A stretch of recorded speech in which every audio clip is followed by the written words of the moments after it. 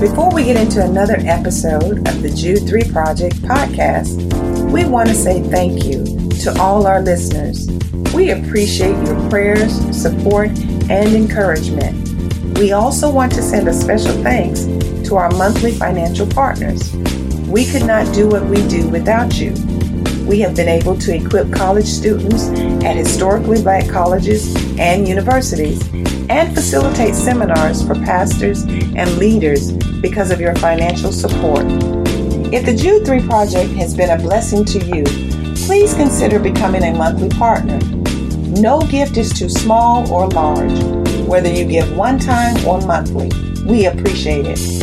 You can give online at jude3project.com by hitting the donate button or by mail by sending your gift to Jude 3 Project at P.O. Box 26206, Jacksonville, Florida 32226. Thanks again. Now let's join the Jude 3 Project podcast.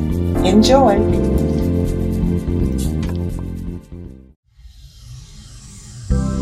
Hello, welcome to the Jude 3 Project podcast. I'm your host, Lisa Fields. I'm the founder of the Jude 3 Project.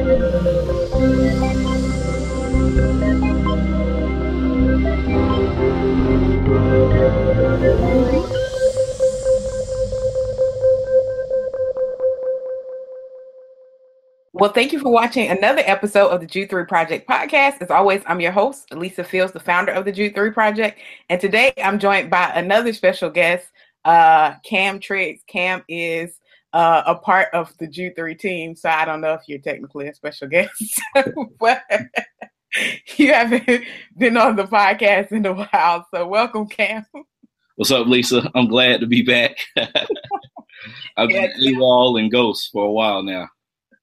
Yes, yeah. So for those who don't know who you are, give a little bit of background. Yeah, as you already stated, I serve as lead pastor here at a church called Grace Alive in Orlando, Florida. We're a gospel-centered, multi-ethnic church, kind of how we like to define ourselves. And besides that, I'm the husband to Tamara Triggs. And then also I'm the father of a baby boy named Cam, who's a toddler, teenager.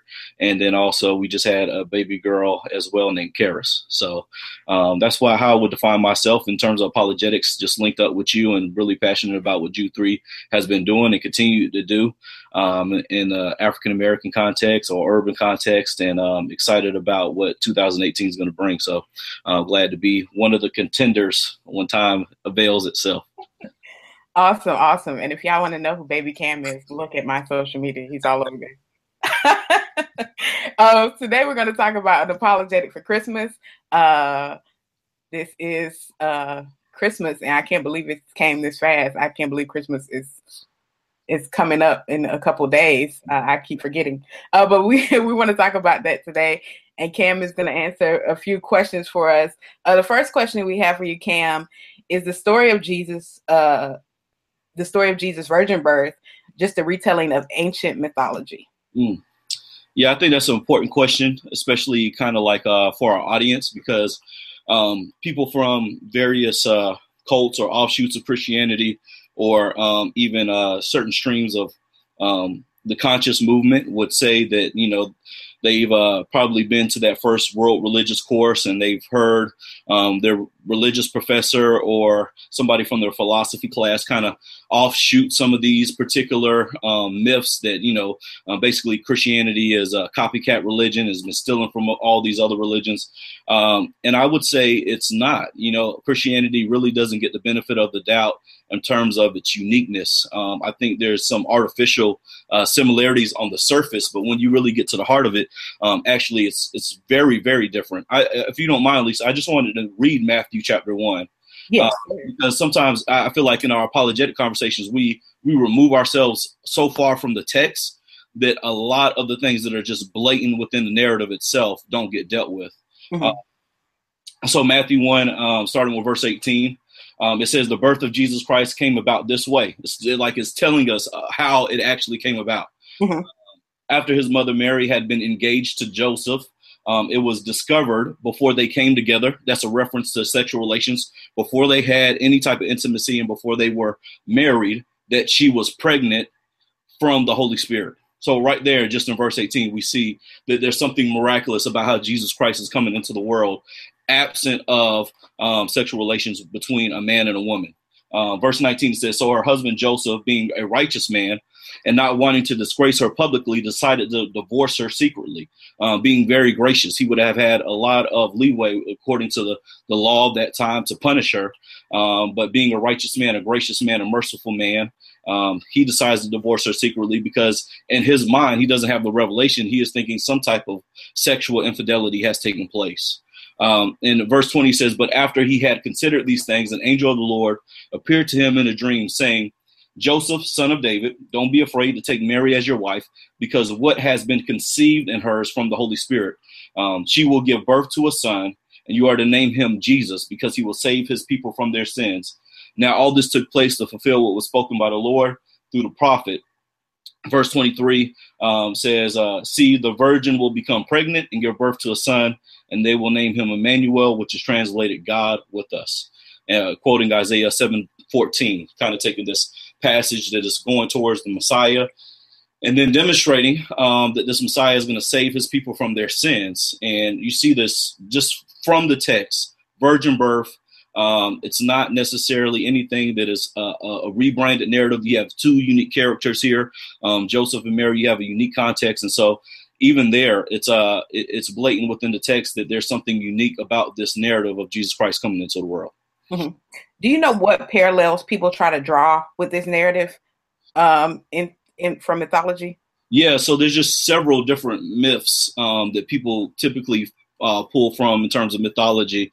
And you see a common reoccurrence of typically this divine person, it's like a person's half divine, half human. Mm-hmm. And so like one of the most common examples we can think of through popular culture is Hercules, right? Mm-hmm. We know his dad is Zeus and then his mother is human, and therefore he is like half God, half man. And if you are even just, somewhat schooled in Christian theology, that's not what actually we believe about Jesus Christ. We believe Jesus Christ is 100% man and 100% God. It wasn't between half God and half woman. It's completely on God. It's only through Mary that he has the biological capabilities to become man.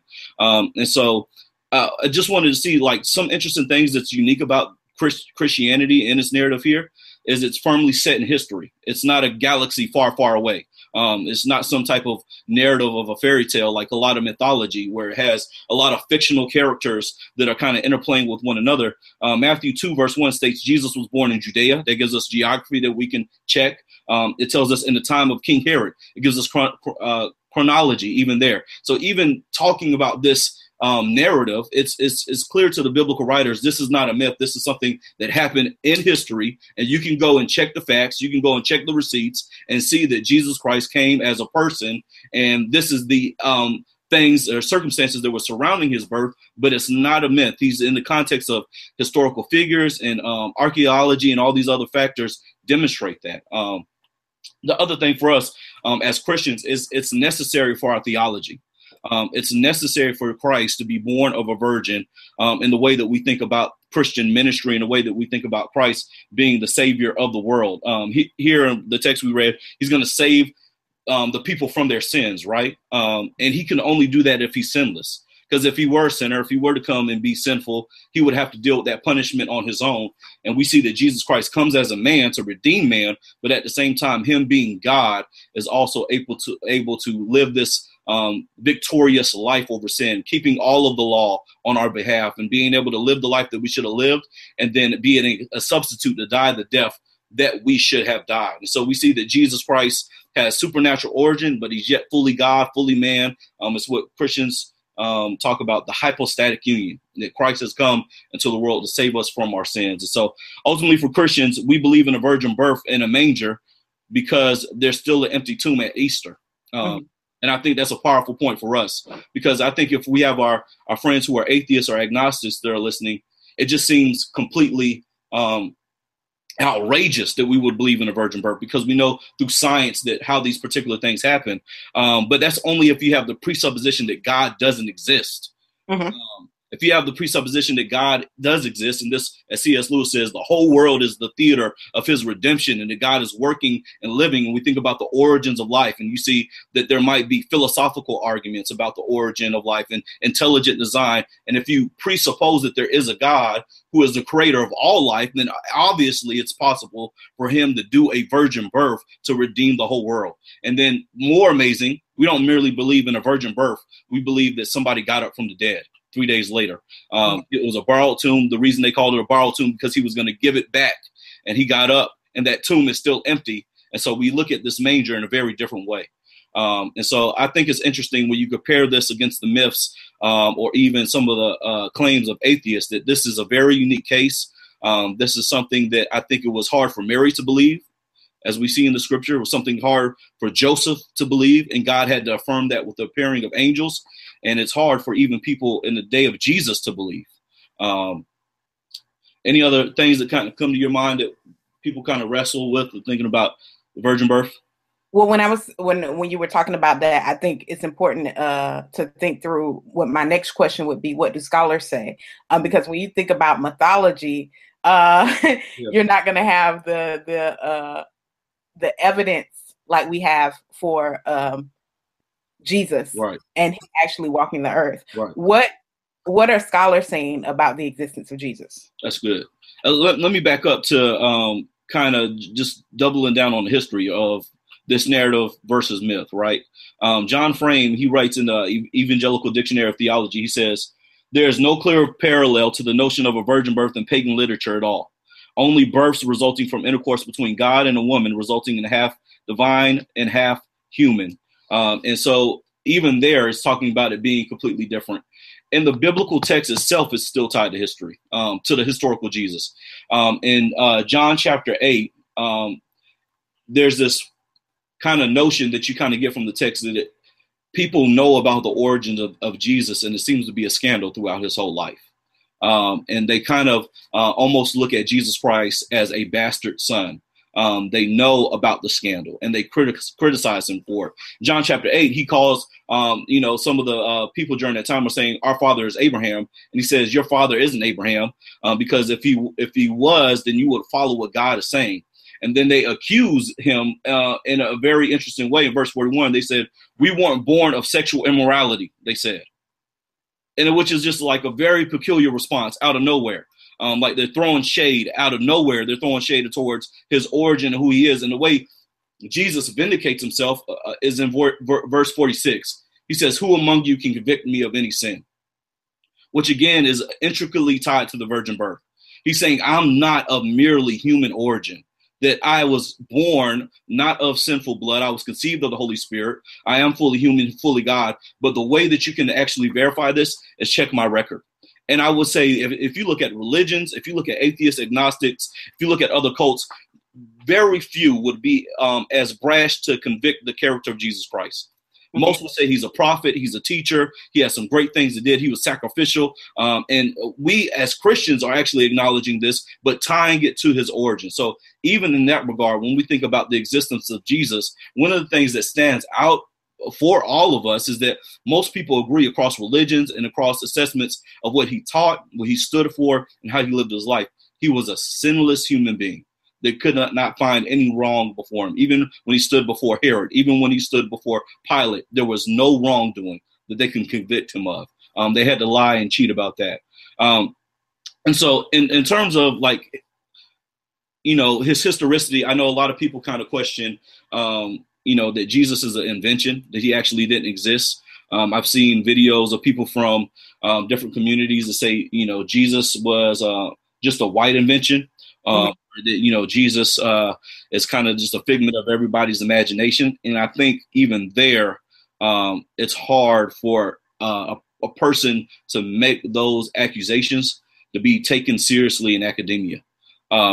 First and foremost, like for Christians, we have the internal evidence of the New Testament or even the Old Testament. You think about the messianic prophecies in the Old Testament that are all pointing towards who he's going to be, who's going to anticipate his coming, where he's going to be born. All those are very precise, that are hard to actually, kind of dissuade all that evidence. But then also the New Testament, we have to ask ourselves, why would the New Testament go to great lengths to name the places Jesus traveled to name the people that Jesus healed, to name the people that Jesus was interviewed by, even to the point of his death? And so you have to ask yourself, is Pontius Pilate having imaginary conversations? Is Annas and Caiaphas, who was demonstrated by archaeology and historians to be historical figures, are they having imaginary conversations? Is Paul, this historical person who studied under a historical rabbi, is he having historical these imaginations? It's clear even from the New Testament that Jesus was actually in history. And then even scholars look at history. There's 42 sources within 150 years of Jesus' death which mention his existence. And those are people who are Jewish and secular. There are people who are disagreeing with Jesus Christ's life and ministry, ultimately, but none of them have ever come out until recently to say that he didn't exist. It's typically some type of, pseudo academia, people who can't really check their facts or check their sources. There's a lot of people who have affirmed Jesus Christ existed. And then secondly, to think that he's a white invention. One, a lot of these people who are affirming his existence, this is before the black and white constructs that we realize here in America. And so it would be ironic that, they're anticipating thousands of years of development and we're going to discover this new world and all these other type of social constructs that are going to create race will evolve. That wasn't in their mind to think of that. And then secondly, Jesus would have been really the poorest invention for a white person to construct, because this is still the same Jesus Christ of Nat Turner. This is still the same Jesus Christ that Martin Luther King Jr. believed in. This is still the Jesus Christ that has empowered the black church in its pursuit of civil rights and biblical justice. And so I think there's a hint of this new conscious movement that's a part of the millennial generation having what C.S. Lewis said, chronological snobbery, where we think we are a lot wiser and smarter than our ancestors and that, we were all deceived into believing this Jesus. But as we've covered here at the Jew 3 Project, and I think it should be a dead objection, this is not a white man's religion, over and over. I mean, I don't know how many resources we have on this website about that. And it's getting to the point where I hope we just rip that out of the mouths of every objector, because it's really just being proven over and over again that's not true. Mm-hmm. Mm-hmm. Yeah, and no matter how much stuff we post, we still get it. I don't. They're not reading. They're not reading. They're not listening to the post. You're not listening to the podcast. Some don't, because one guy messaged the other day, and I was like, "Well, did you watch it?" And he was like, "No, I need the Cliff Notes." I'm like, I can't help you. Right. I can't help you. Right. So when we think about Christmas and we think about the birth of Jesus, people will say, well, how y'all celebrating on December 25th? Jesus wasn't born on December 25th. What should we say to that? Yeah, I think that's something we should take serious as Christians. I know a lot of people who don't take it serious enough, and I think that oftentimes we brush people to the side and are kind of just content in our cultural Christianity. But I would say that most well-meaning Christians are people who are sincere about their faith and have thought about these things. December 5th is merely a time to pause to recognize the reality of what we celebrate every day as Christians. Mm-hmm. And he meant December 25th. You said December 5th. Yeah, December 25th. Yeah, I meant December 25th. I don't think for us, we are worshiping a particular holiday. We're worshiping the person that holiday represents. And so for us, it's a no-brainer. For us, it's something that we do every day, whether or not the world would recognize it or whether or not it was an official federal holiday. We wake up Sunday morning, every Sunday morning, representing Christ is resurrected. He came in a manger to live and die in our place. And so I think that we as Christians should be challenged to not follow a lot of the commercialism that is following in this Christmas time. We shouldn't be following a lot of the materialism. We need to be aware that a lot of those things that are not pointing towards Christ can lead our hearts astray. There's a way that we can be in the world and not of it. And I think that's how we should be as Christians. December 25th, there's I would recommend this book. It's called The Origins of Christmas. I mean, it just talks about all of the different dates all of the different times that we've come up with December 25th. There's always been a debate in the early church. One of the things that you'll learn from this book, and even if you begin to research online, a common objection we always hear is Constantine did it. It seems like Constantine invented everything about Christianity. Yes. I mean, in some regards, I think he has more power than God than a lot of the people can actually give him credit for. But if you just look out through the history, it was actually several different sects that looked at December 25th as a possible date. There was disagreement on whether or not they should even celebrate it because they saw birthdays as a pagan holiday. But for us as Christians, I think it's significant that if you can drive down the streets, a Christian represents this Christmas season with the nativity scene. And it's because ultimately the greatest gift has come, and that is Jesus Christ. And God doesn't just tell us how to give during the season. He showed us how to give. You know, John 3:16, God gave his only son. He gave his sacrificial purpose through his son to save us from our sins. And that's what we really are here to celebrate. You know, it's not about getting a new iPhone during this time, as we find out they're slowing down our iPhones purposely out here. But, you know, it's really about Christ. And I think for Christians, we take a strategic time to pause and join the world and tell them the real season that this joy and spirit of Christmas is going around. Mm-hmm. Mm-hmm. And I think it's good that you showed that book too, because a lot of people will, their response to this argument is, I've seen it all throughout this season, a meme about December 25th. Right. And a pagan holiday. Yeah. And while there are some pagan aspects that have been added to the meaning of Christmas that we acknowledge, we also acknowledge that anything can be added to something, but that doesn't mean that it takes away its true meaning. And that doesn't mean we can't celebrate its true meaning. So would you have anything else to add to that, Cam? Yeah, no, I think a helpful way that a lot of Christian missiologists have helped people think through culture is that there's always things that we can reject. There's things that are blatantly sinful. There's things that blatantly go against the word of God. And we as Christians, we have to reject those things because we were bought with a price and our lives are not our own. Then there are things that we can redeem. There are particular seasons. There are particular avenues of technology that we as Christians can take, and we can redeem them for the purposes of God, for the advancement of his kingdom, to get to really the true purpose of us to live as Christians in of this world, but not of this world. And so, you know, we can reject, we can redeem, and then we can receive. There's some things that come from this culture that you don't go against scripture that we can receive, even though it's not necessarily something that we came up with. And for us as Christians, we need to think through these things in a way that is mindful, in a way that's considerate, in a way that's winsome, and at the same time be able to be challenged to say that we always need to go back to the text. We need to always go back to the Bible. We need to be people of the book. We need to be Bereans to check and see whether or not what these people say are true. And so for us, I think that's where we often see cultural Christianity go in the wrong field, to think that, man, Christmas season is not about Christ. And when we think about how we spend our budgets, how much is going towards mission, how much is going towards justice, how much is going towards those who are on the Jericho road. And that's something that we need to consider, because I do think that Christmas has become so commercialized that we can lose sight of that. But for us, December 25th is not just a date that we actually all cohesively agree as a movement that this was when Christ was born.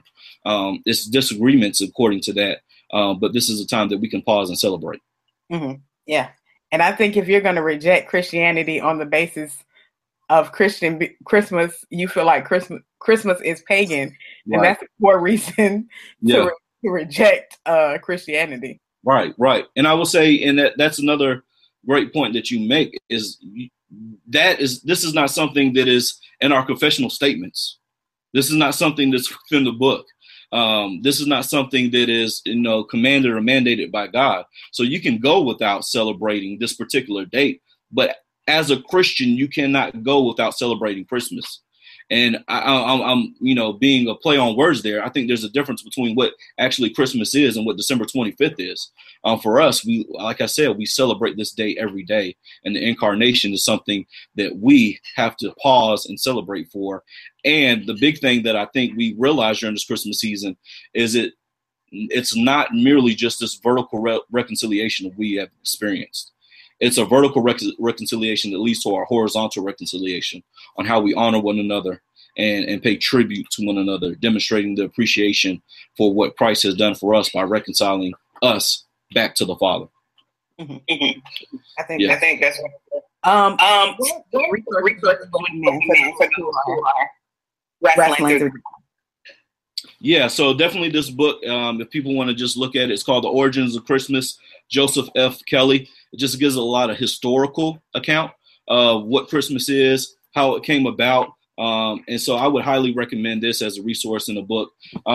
Two books that were essential to my research talking about the virgin birth and how it's different from mythology. One is it's a standard text called Christian Apologetics. And I would highly recommend this, a comprehensive case for biblical faith. Douglas Groothuis has authored this. He is a apologetics professor at Denver Seminary. It's a fairly thick book, as you can see, but it has very few places I've picked up an apologetic book and seen an apologetic treatment of the virgin birth. And he tackles that and talks about, the arguments that it was just reincarnated mythology. And then another great article is in here, the Baker Encyclopedia of Christian Apologetics by Norman Geisler. And he has a full treatment of not merely the virgin birth, but he also attacks a lot of the other mythology criticisms that people have towards Christianity, being a copycat religion, even in terms of some of the Old Testament errors were they copied by people surrounding them. He has articles in that book that tackle that. So I would highly recommend those three resources. Awesome. Yeah, I'm on Instagram at TriggsCam, TriggsCam, and then on Twitter at Cam Triggs. And so they could just look me up, Cameron Triggs, on social media, or I'm on Facebook, and that way just type in my name. And then at gracealive.church, they can find more information on how to get in touch with our church and our staff there if they have any particular questions as well. And what would be your and not just the churchgoers, but our listeners as well on apologetics? Well, I would say investigate for yourself. One of the things that I'm realizing as we have been doing Jude 3 and just watching people engage in these conversations is that there is a lot of poor research done. There's a lot of assumptions, presuppositions that are formed around sound bites, YouTube clips, and memes. And you cannot base your worldview off memes. You need to go and find out what the scholars are saying, assess for yourself, do it in community where people are challenging your blind spots, and then ultimately think about what presuppositions you have and how those need to be challenged. I would say that to my friends who are atheists or agnostics. I would say that to my friends who are outside the faith of Christianity. Just really have some more thoughtful conversations about what you believe and why. And I think that's what we're doing here at Jude 3. I hope that people would see that from your guest, Lisa, and from our engagement, that we are tackling these questions. We're engaging these questions, and we don't have all the answers, but we believe we found the person who is the answer, and that is Jesus Christ. And I think that if you have any objections, that you have to study that person and show and demonstrate to us how Jesus Christ is not who he has said he is. So that would be my last word. I'll leave to them as Christmas season. Ultimately, that's what we're celebrating. Jesus Christ is who he said he is. And the reason we smile at that baby in the manger is because the tomb is still empty at Easter. Amen. Well, thank you, King. Thank you. I appreciate it. Thank you so much for listening to another episode of the Jude 3 Project podcast. I hope you enjoyed this episode. You can tune into all our past episodes at www.jude3project.com. You can subscribe on iTunes, Stitcher, Google Play. Remember not only to subscribe, but also rate us. That helps us to gauge how we're doing and how you're enjoying the show, and it gives other listeners some ideas about the show as well. So thank you so much for tuning in. Also, remember we have our Bible engagement app in partnership with Back to the Bible to help you get better engaged in the Bible every single day. You take a survey, it assesses your strengths and weaknesses and sends you Bible verses based on those. So it's a great app. You can download the app by searching in your App Store or Google Play, searching Jude 3 Project, and it'll be right there for you. So thank you again. Remember, if you would like to become a monthly partner or a one-time giver, you can do so on our website or by mail. Just go to jude3project.com, hit that donate tab, and you'll see the option to mail in a gift or give online. We appreciate you, and I'm so thankful for you. God bless, and remember, here at the Jude 3 Project, we're helping you to know what you believe and why you believe it.